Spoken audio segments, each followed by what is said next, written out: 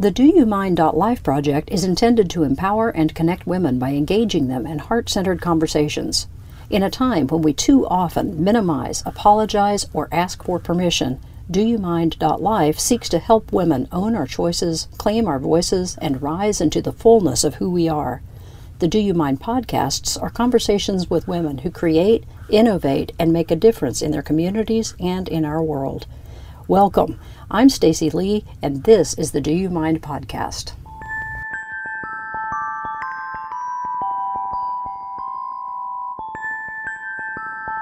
Today, I am thrilled to be able to welcome Ellen Stackable. Ellen is the executive director of Poetic Justice, an organization that teaches creative writing to incarcerated women. Ellen taught English and writing for over 18 years at Tulsa School of Arts and Sciences, and she has her BSE from the University of Nebraska-Lincoln. While pursuing her master's degree in liberal studies at the University of Oklahoma, she became aware of the issue of mass incarceration of women in Oklahoma. As a writing teacher, she knew the power of writing to transform lives, so she wanted to teach writing to incarcerated women.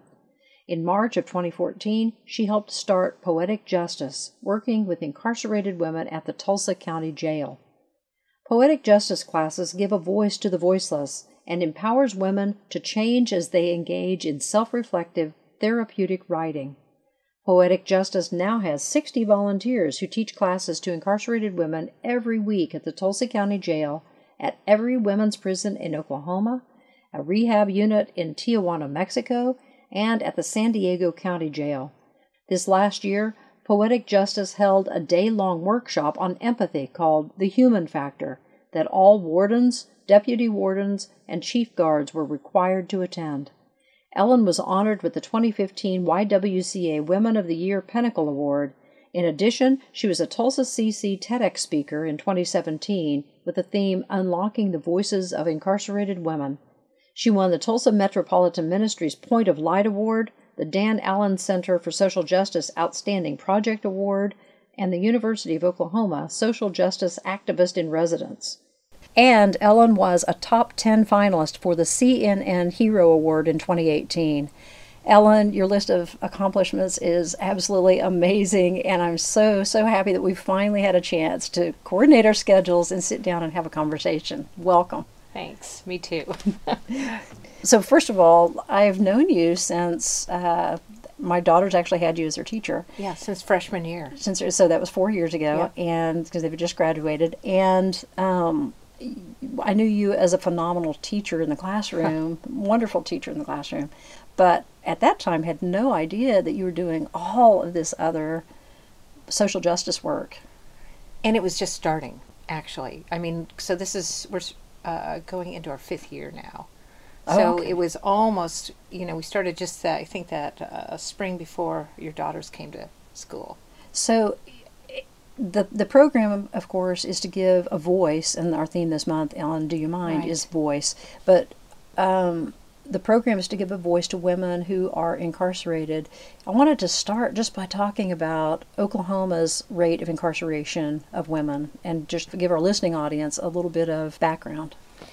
Well, I think a lot of people know this now. When I first started exploring this, not many people knew it, but we incarcerate women at the highest rate in our country and at the highest rate in the world. So that means per capita, we have the highest incarceration rate of women. And as far as how that breaks down in terms of demographics, we incarcerate African American women at double the rate and Native American women at triple the rate. Wow. So, and what you see, Oklahoma has, there's a book that Dr. Susan Sharp at the University of Oklahoma wrote. She's a sociologist there, and actually I read that book, and that's when I first started realizing I wanted to do this. And it's called Mean Laws, Mean Lives. Mean Laws, Mean Lives. Okay. And it's about gender disparity and how laws are enforced in Oklahoma. Yeah. And particularly, Yeah. I see a lot of this anecdotally as I'm working in the prisons, and then when I start to look up the statistics on it, it's always what I've seen anecdotally is proven out. And what I see is a lot of women from small towns in Oklahoma that receive harsher sentences than men for that same sentence. Yeah. And then we also have a one law in particular that is almost never applied to men, and that is the failure to protect law. Failure to protect their children? Yes, and Okay. where that comes into play is almost exclusively in domestic violence. Yeah. So a woman is threatened, she's choked, she's in fear of her life, and then her partner or her boyfriend or her husband starts to abuse the children as well, and hurt them. And she's afraid to report it because she fears for her life. Well, she gets a sentence of failure to protect, and that is a violent crime. We also have a really high rate of violent crimes in Oklahoma. In violent crimes, you have to serve 85% of your sentence. Mandatory. Mandatory. And so what I see, with the women is women who clearly love their children. And yet I look at their cases and it says failure to protect or child abuse. And those are often tacked onto their charges. I've seen, where, let's say that the boyfriend has a meth lab going on in the house and he gets busted. He gets charged with possession with intent to distribute, and she gets charged probably with possession plus child abuse. Oh. Because there's kids in the home. Right. And it's not a healthy place for kids. I'm not saying that it is. What I'm saying is he doesn't get charged with child abuse. So then he can make parole much quicker than she can. Right. And meanwhile, the children are in DHS custody. Yes. And yes. having to, yeah. Yes, unless somehow you get them with relatives. Yeah. And, it just wreaks havoc on generational. families. Just generational. Yeah. So women are incarcerated at a much higher rate for the same crimes as men, and women of color even more so. Yes. And Native American women even more so. Yeah. And increasingly we're seeing more and more Latina women too. Where I go every Tuesday is the Medium to Max facility, and there's usually anywhere between 1,200 to 1,400 women there. And then we have other ones. We have a minimum to medium, that's Eddie Warrior outside of Tulsa, and we have a minimum, which is Kate Bernard in Oklahoma City. So you said you first became aware of Oklahoma's incarceration rate some time ago then. Yeah, it was probably, I don't know, maybe 6 or 7 years ago, and I started looking for a way in to work with incarcerated women, and it was a labyrinth. I mean, I really had no idea what I was doing or where to go or who to ask. And I actually I was teaching at TCC part-time. Tulsa Community College. Yeah, and I was doing kind of their developmental writing and reading classes. And one summer they were going to go to a men's facility. They teach at, offer classes, I think it's at Dick Connors. Okay. And so I signed on to do that, but then the prison ended up in lockdown that whole summer, so my class was canceled. So that kind of X'd that out. And then I was, one of my colleagues that I worked with at Tulsa School of Arts and Sciences, he actually moonlights as a hip-hop / spoken word artist. Oh, okay. Yeah, Dan Hahn. Did you know Yeah, that? I did not know that. Okay. So, yeah, he goes as algebra. So he told me one day, he knew I was interested in working with incarcerated women, and he said, hey, we're doing this thing, a bunch of us at the Tulsa County Jail with men, that's spoken word poetry, you want to come? So I came one night, and I said, is anybody doing it with the women? And no one was. No. And so he suggested I contact another woman who was helping with the men's class, was Claire Collins, who was at that time lived in Tulsa and was a spoken word artist. So she and I got somehow okayed, and we started the next week with women. And I think that first year it was more reflective of spoken word, and then and Claire was with us the first year, and then she moved away after that.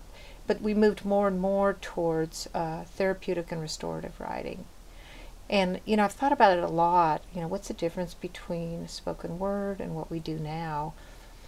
And I think of spoken word as almost like, especially when I see kids do it, because I actually coached a spoken word team at our high school for a while. Mm-hmm. And I think of kids as being almost like, or people who are incarcerated, as like soda cans that are shook up. Right. And they're waiting to explode. because there's just so much they're trying to process about their lives, about trauma, or need to express things, and then you pop open the can and it's like bam, it all comes out at once. Yeah. And I think spoken word reminds me of that. It's kind of Yeah. an unleashing or a letting go of, Yeah. and it's very cathartic in the moment, but I more and more felt like we needed to help women find tools long term to deal with the deep trauma in their lives. Yeah. And that isn't done by a one-off poem. No. That takes a work No. of introspection and deliberation and courage, honestly, to go that deep. Yeah, And so when it we does. started, we were looking for a way to go to the prisons as well, and really that was an amazing deal that we finally got into Mabel Bassett. But early on we decided almost every volunteer program that I've seen, not all of them, but most of them, the vast majority, are faith-based. And so we Right. chose early on not to be faith-based. We have a lot of our volunteers are women of faith, but we wanted them to be able to process their life in an open, safe environment without any kind of sense of, I've got to make this sound like I'm a changed person. I Right. have to put the religious verbiage on to make it sound right. Right. So, and I'm really Right. glad we did that. Well, yeah, because that includes everybody. Mm-hmm. Everyone can be welcome regardless of their faith or no faith, but they can show up as their whole self and not feel like they're being Yes. judged for whatever beliefs they're bringing in. Well, and I think also, you see an awful lot of women who, when they go to prison, really do have a profound faith experience. Mm. But for it to be a life-changing, long-term one, they can't just deal with who they are in this moment.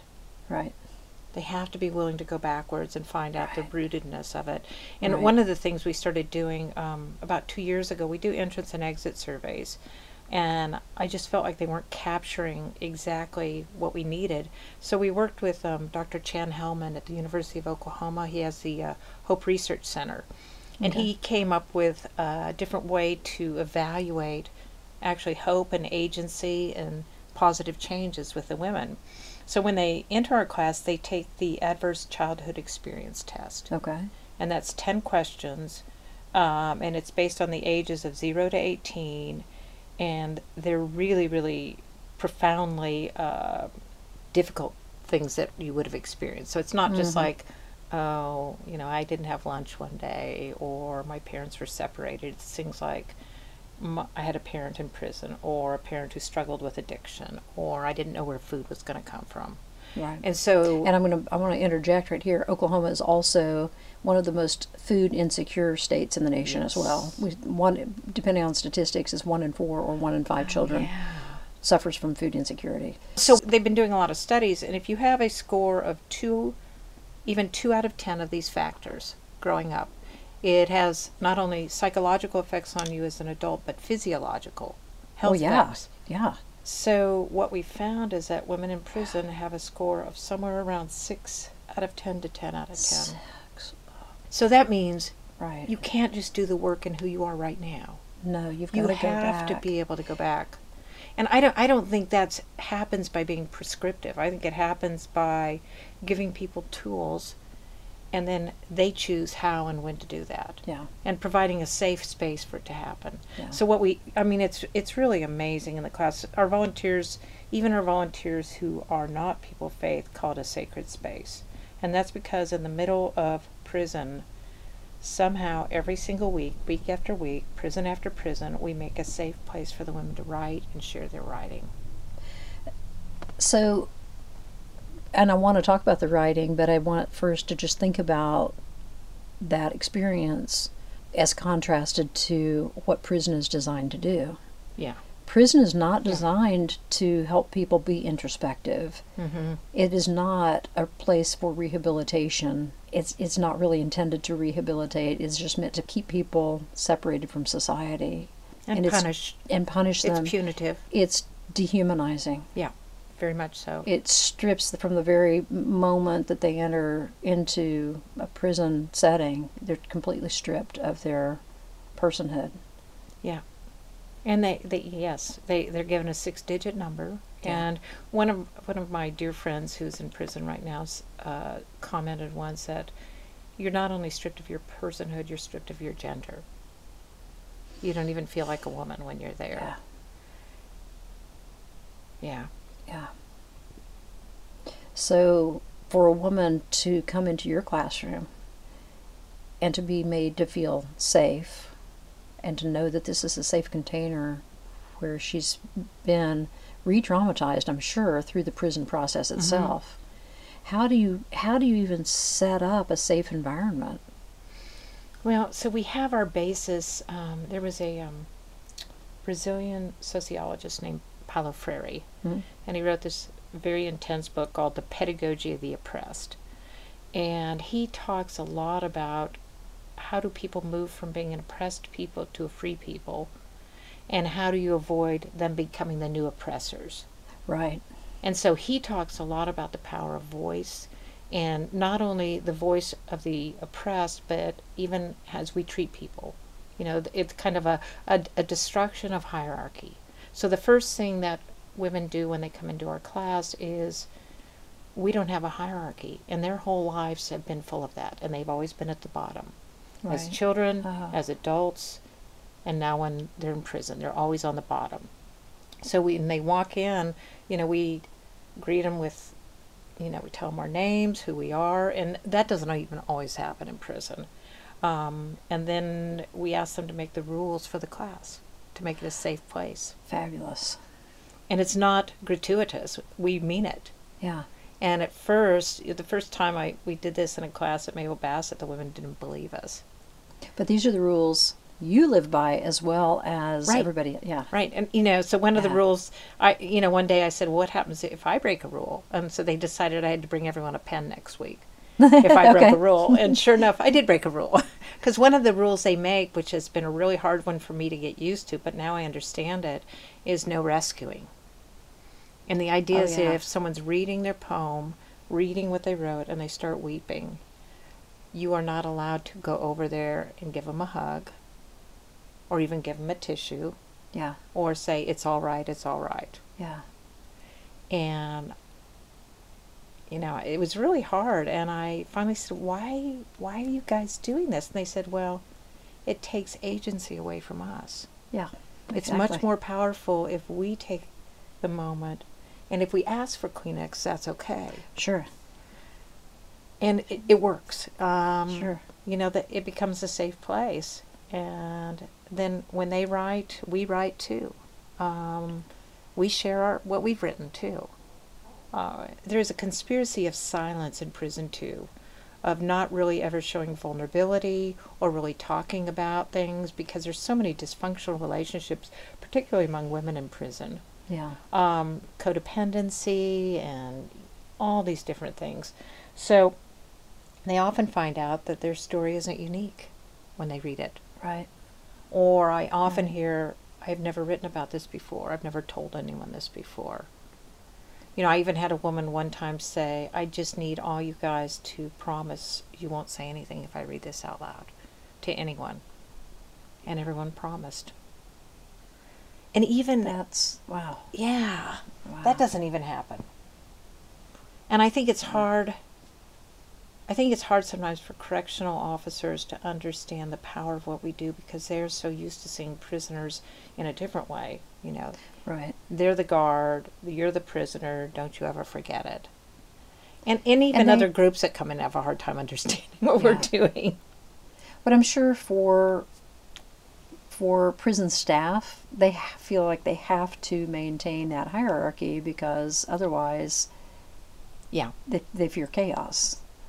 You know, and just as in a classroom, the teacher is still the teacher and needs to maintain that, and yet the teacher can also, a really skilled teacher can be extremely collegial with students. Right.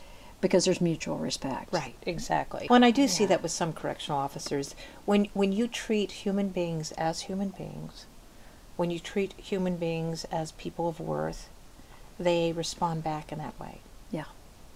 And it does, you know, we've never had a problem where we felt unsafe in any of our classes anywhere.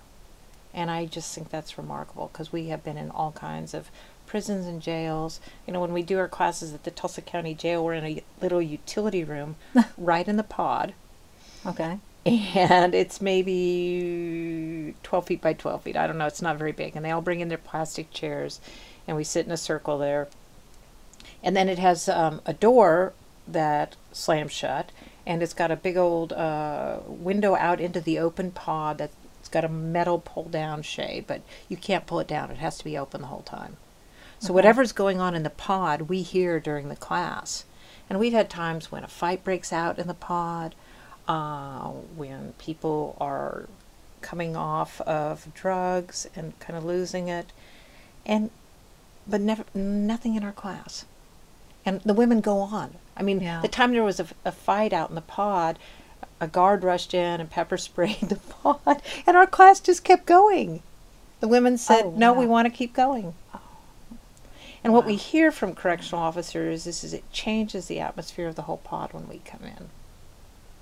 You know, there's just more peace. The women are more able to process things. And we really orient our classes, depending on the facility, with the needs of the women there. In county, it's like a triage that we're trying to do with trauma. Mm-hmm. They don't know if they're going to be released. They don't know if they're going to go to trial. Right. They don't know if they're going to sit there for 2 years. Right. And they can be in the county jail for 2 years before they... We just had one of our students that just got transferred to Mabel, and she was in county for 2 years. Mabel is minimum... Mabel Bassett is the medium to maximum okay. prison. Yeah, she was arrested right when she turned 18, and she just turned 20. And I saw her last week at Mabel Bassett, just got there.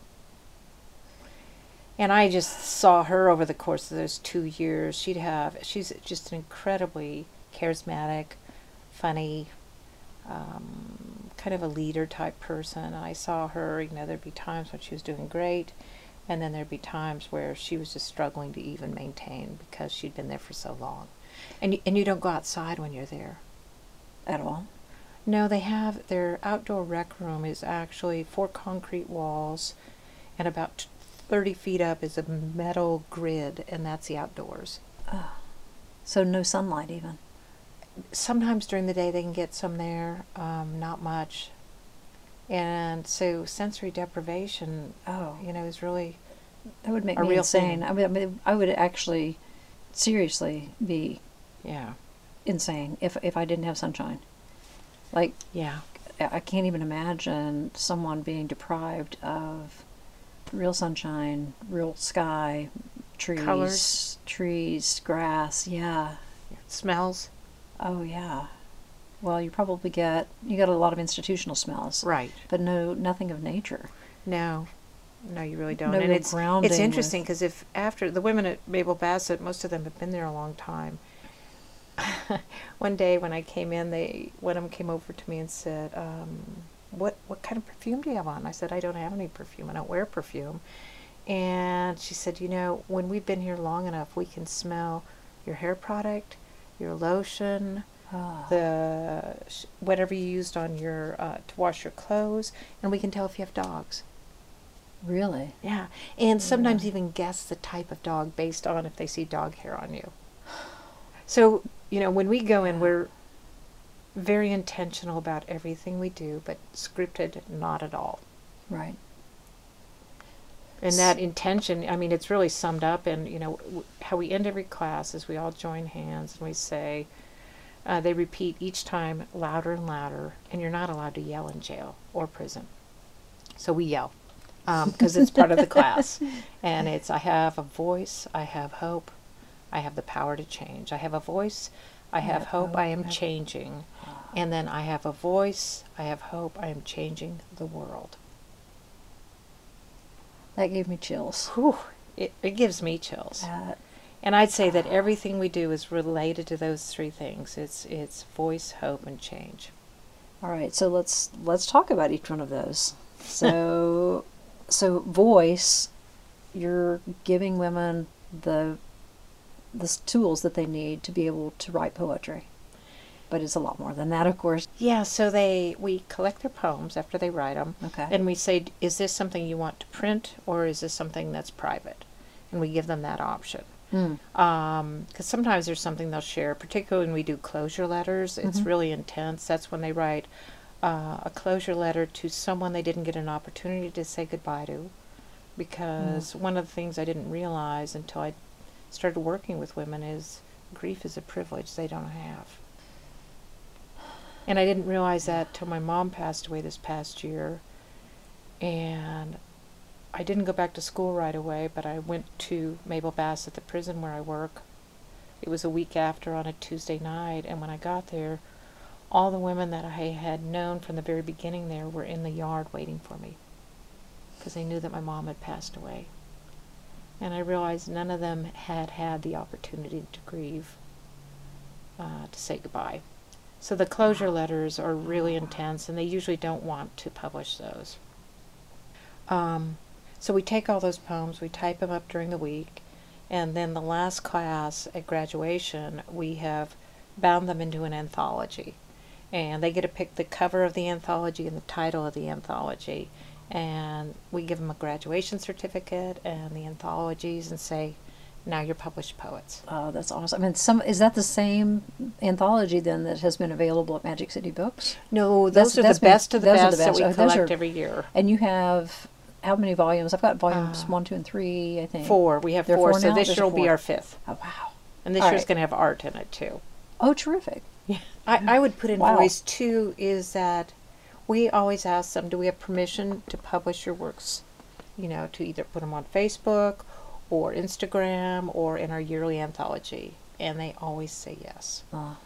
And what they tell us is that anyone can look up our name anyway and see what we're charged with. That's not who we are. That's not all of who we are. Of course. We want someone to see something else. And they also feel like if one person is seen in the world, they're all seen. Yeah. And I think that leads to hope. You know, they have hope that they're not forgotten, hope that change can come in the world, hope that maybe even, you know, they will have their sentence commuted, or hope that when they leave, even if they do their full sentence, hope when they leave that they won't be the same person. Well, and you and I talked about hope some months ago, and you were saying that a lot of the women know that they're probably never going to leave. Yeah. And some of the programs that will come into prison want them to think about what it will be like after. Right. And I think that hope in something in the future must be devastating to these women. I think actually it's devastating to those of us who aren't incarcerated to think that we can only have hope in the future, because I think we have to have hope right now. Hope that we have a voice now. Hope that we have, just exactly as you say, that we matter right now. Wow. Yeah, that's exactly. And so we do get a number of lifers in our classes. Yeah. And that is the question I asked myself. When we first started going to Mabel Bassett, the question I had was, can we help bring a voice, hope, and change to someone who knows they're never leaving? And then my question to the outside world is, do they matter? Or is it only, all we care about is the recidivism rate? Right. And, you know, I have come to believe they are the ones that are going to change the atmosphere in the prison. And I've seen that. You know, I've seen several of our lifers do things like they take college classes, they become legal aides, they work in education.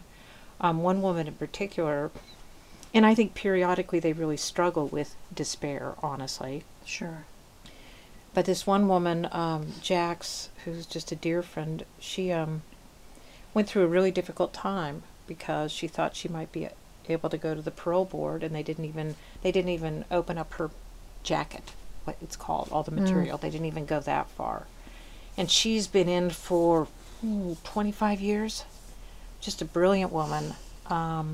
So she, in education, there was a woman who was blind who had also been in our class. And on our last class, one of our icebreakers was, what is one thing you want to accomplish? And she said, I want to get my GED.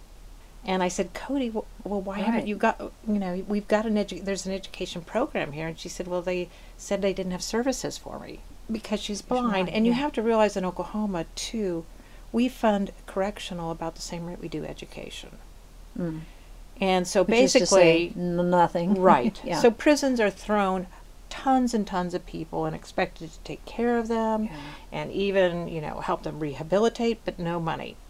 So I really think they may not have had services. But I contacted the Oklahoma Council for the Blind. They showed up the next day. Oh, terrific. And she started her classes.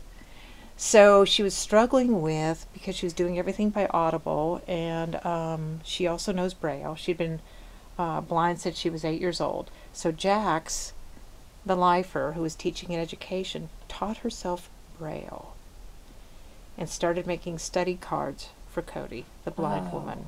Wow. And then she made her an abacus and taught her how to use it because she couldn't use a calculator. And when it came time for her to take, Cody to take her GED test, she passed with some of the highest scores they'd had. There was one test she didn't quite pass. She was 1 point off, and that was because it involved tons and tons of reading, and she ran out of time. Oh, right. But that's phenomenal. That's what I see. Jax Yeah. is making a difference there, and she's a lifer. Yeah. And she found her hope through your program, really, right? It certainly helped. Yeah.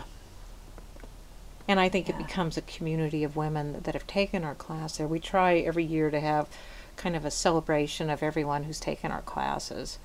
And that's really powerful. And then the women who take our advanced class there have the opportunity to have writing partners on the outside.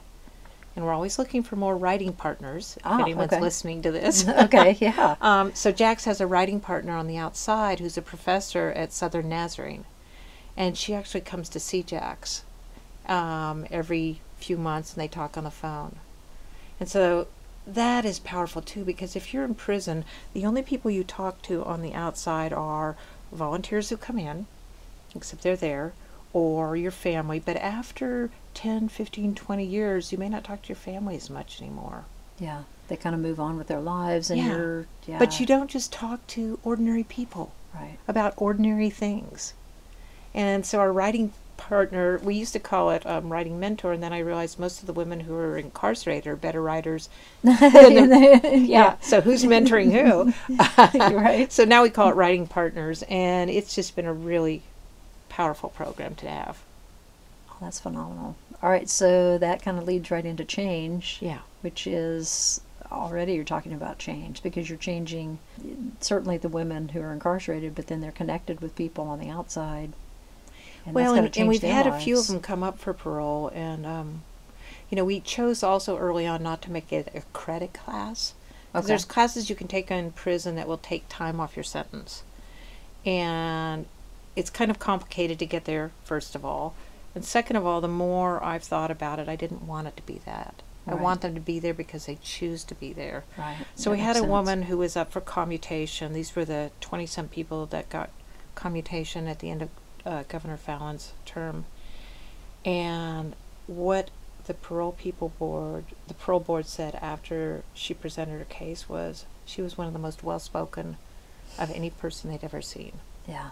And if you knew her when Yeah. she started her classes, you wouldn't have thought that. She was in her late 60s, in and out of prison a lot of her life, and fairly inarticulate. And then she found her voice, which led to hope and change. Yeah. So change Yeah. inside and out. And, part of change, too, is they want to change the world. I honestly think if more people in Oklahoma could see that these are human beings, it would change our laws, it would change how we perceive incarceration. Yeah. Because Yeah. we have so much implicit bias that comes from media, from growing up. It's people are always so surprised when I tell them I've never felt unsafe. And they're like, are there guards there? Nope, there's no guards. Not in the classroom, not in the building. At least in the prison. So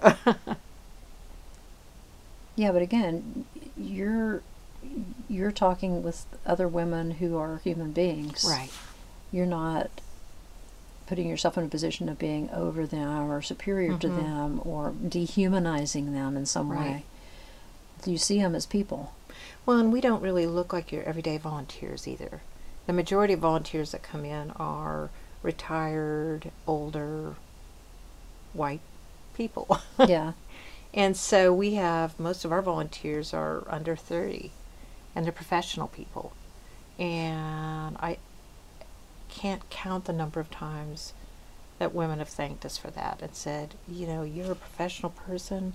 You're coming away from your busy day, because we have teachers, lawyers, professors, ministers, counselors, bartenders. We have all different kinds of women who volunteer for us. Is it all women? Yes. Okay. I wondered, so is that a regulation, or is that just that you really felt like women would be more comfortable with women in the classroom? Yes. And a lot of the hurt they've experienced in their lives has come from men. And so it just gets complicated. So we just have women serving women. Yeah, and they're less likely to be triggered by Right. by women than they would be by men. Yeah. So it's a phenomenal program. It really is.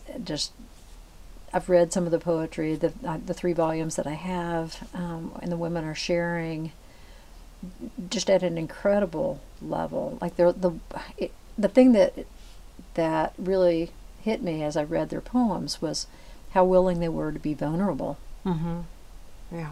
And you don't think of prisoners, if I think of stereotypical images Right. of people who are incarcerated, I don't think of someone who would be willing to be vulnerable. I think of some really tough, I don't know, some tough, unfeeling person who's committed some heinous crime, and that's not the case at all. It's people who have come from a hard place and have made some bad decisions. Yes. And have ended up in a place that has dehumanized them. Well, and the question, I ask is, do we want them to just go back in again when they leave? Yeah. And how much punishment is enough punishment? Yeah. I rarely have a woman tell me that she was innocent or make excuses for what she did. But I also see an immense amount of trauma in nearly everyone. Sure. Dr. Sharp estimated that she said 90% plus of women had come from some kind of abusive background. And I can't remember where I read this, but she said I would have said 100%, but you can't say that. Right. But she really believes that it is close to that, and I see that too. So, breaking that apart, giving them the tools to break it apart in themselves is just so powerful. Oh, yeah. Yeah. And for them to be willing to go that deep so that they can bring forth their voices is incredible. Well, and it's interesting. I think there's there's a no-nonsense that you see in prisoners, a directness, and I don't have a lot of time to waste. I'm going to get down to this. Mm-hmm. I think when we think about somebody being in therapy in the world, which is what they call the outside, they call it the world. When you think of somebody being in therapy, you might have a good day with your therapist, you might have a bad day, and I'm sure there's therapists who just want to tear their hair out because they hear the same thing over and over again. Yeah. And I don't see that with the women that come to our classes. They are ready to go deep, and they're willing to go deep, and it takes an immense amount of courage and honestly, really integrity, the way they do it, because they will not make excuses for themselves. And then when they find out that there's a community of women in that classroom, we create sort of a family of women that can be trusted. It's so powerful. So does that translate outside of the classroom then? Do they maintain their close ties with one another in their day-to-day lives? It's hard to do that because they live in all different places. Oh, right. And they may or may not see that person. Okay. And I'd say it changes the atmosphere of how they are outside of the classroom, but I don't know if they necessarily maintain close friendships with those. Sometimes they do, sometimes they don't. Okay. So it's more of a work within that person probably, and safety to do it in that place. Yeah. She has changed herself, so now she can be different wherever she is. Right. I mean, she is different wherever she is. Yeah. That's incredible. So your program you started in Tulsa, Mm-hmm. and then Mabel Bassett, Right. the medium security, and then medium to max, and then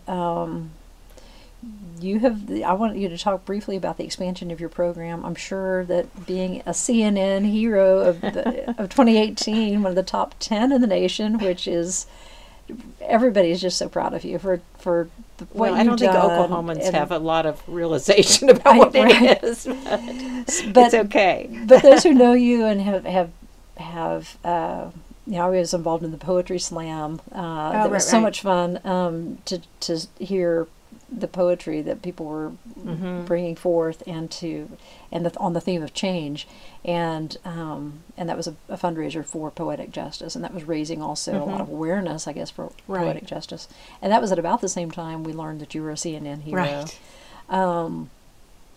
So that has kind of shed the light on the program, but Yeah. tell us where you are now. Yeah, so I sort of kid around that the CNN award was like the Willy Wonka gold card, because it really has Yeah. opened doors. It used to Yeah. be that if we wanted to go to a new place, we had to fight and fight and fight to get in. And, we just had to, I just am so tenacious when it comes to the women that we work with, because I will not give up. But it was such a fight. So one of the first ones, so we did Mabel Bassett, and then we started at Eddie Warrior, which is about 1,000 women, just 30 minutes from Tulsa. Mhm. And then Kate Bernard, which is about 300 women in Oklahoma City. And then I got an email from Kitty Turner in San Diego. And Okay. two of our volunteers had presented about Poetic Justice at the National Council for Teachers of English. They're both teachers. Oh, okay. And Katie had gone to that workshop and wanted to start in San Diego. Fabulous. And she is unbelievably determined. So we have 2 classes there now. And then my brother works with a rehab in Tijuana. He's actually in San Diego, but he's been going down there for years. And they have a group of women, and he asked if we would do it there. So we did it in Spanish there. My daughter, who's fluent in Spanish, came, luckily. And Fabulous. there's a woman there that's still doing those. She's So every you're single week. international now. Yes, Wow. technically. And then we just got okayed for Cleveland County and Norman, and we're doing that. And I think we're going to get into the Oklahoma City jail.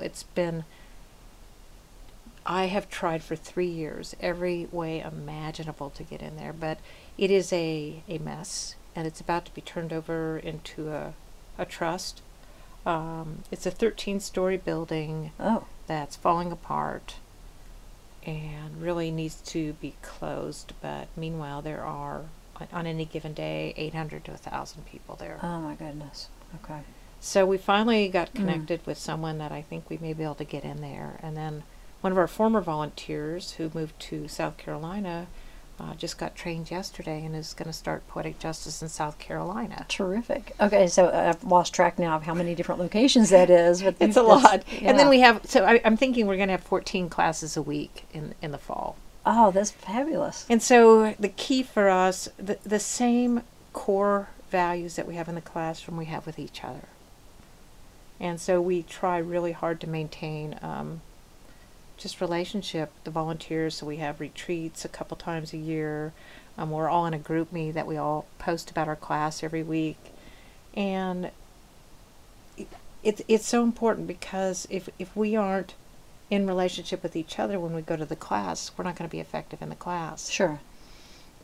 And there's a lot of vicarious trauma as we hear the story from the women. And I so wondered it's about so that, important to take yeah. care of ourselves.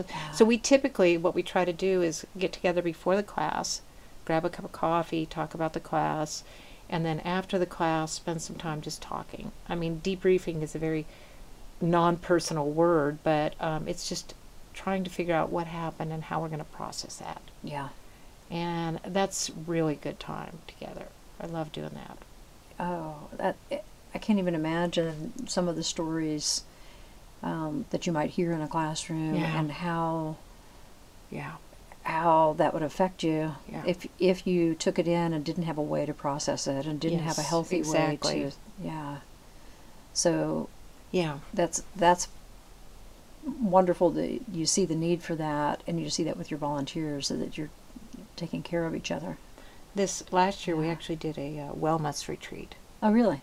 And we had a couple, we have on our board of advisors, Pam Rice is a therapist here in town, and she came, and a friend of hers came and did a couple sessions with us, and then we just had time just to be together and hang out. And I was so glad we did that. Yeah. And we did that, kind of in the bleak of winter. That January to February where all the holidays are over and you're just kind of slogging on through. And in the sun. See, I told you right, you have to have the sun. And you don't have enough sunshine. That's awesome.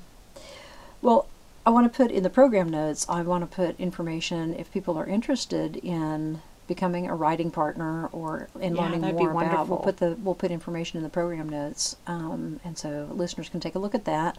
Is there a last thought that you would like to leave our listeners with regarding voice, hope, and change, or any other last thoughts? It works.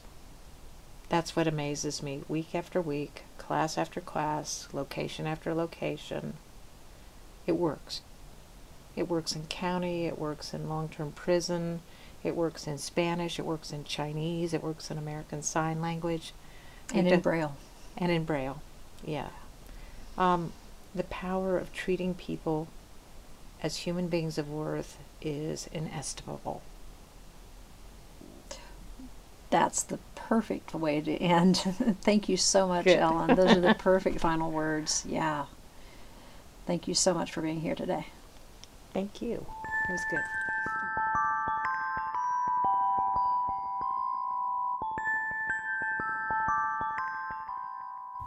If you have enjoyed listening to this podcast, we invite you to subscribe, or better yet, become a member of the DoYouMind.life community. Members are invited to join the conversation on our discussion page, and they receive a monthly membership box intended to connect them with the monthly theme in a variety of ways. Please visit www.doyoumind.life/membership to learn more. Thank you for listening.